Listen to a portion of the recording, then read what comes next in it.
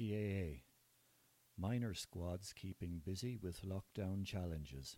Article by Kieran Murphy. COVID-19 may have put a halt to the dreams of many young players hoping to play minor for their county, but the Carlow underage hurlers and footballers have made sure 2020 will be one to remember, no matter what happens on the field of play. The minor hurling squad posted a video online last week highlighting the need for everyone to play their part in defeating the virus. And they then joined with the minor football squad in a Run Against the Sun fundraiser, which by Sunday evening had raised over €51,000 for the Stewarts Foundation, which is promoted by Dublin senior footballer Dean Rock.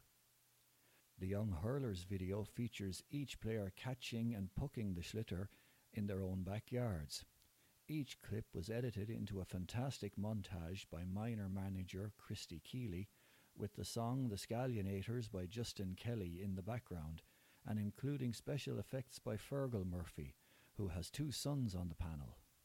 The complete work is surely a collection piece for everyone involved.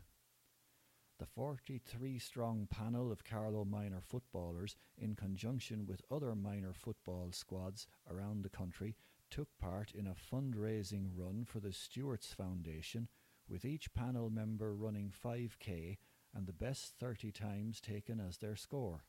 The footballers' time came in at 11 hours, 13 minutes and 52 seconds for the 150k challenge.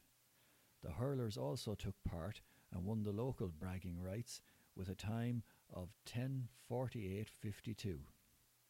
Christy Keeley was delighted with the project. It came from a group that is very dedicated. When the shutdown came, we tried to continue to keep them involved and train from a distance. Everyone bought into the making of the video, and so did the parents, he said. It is a highly influential period of their lives, and to get positive feedback out of it is only good for them going forward, he added. Minor football manager Michael Meany said the running project brought the squad together. Like his hurling counterpart, Meany said the players are very committed to representing their county. They have been very diligent.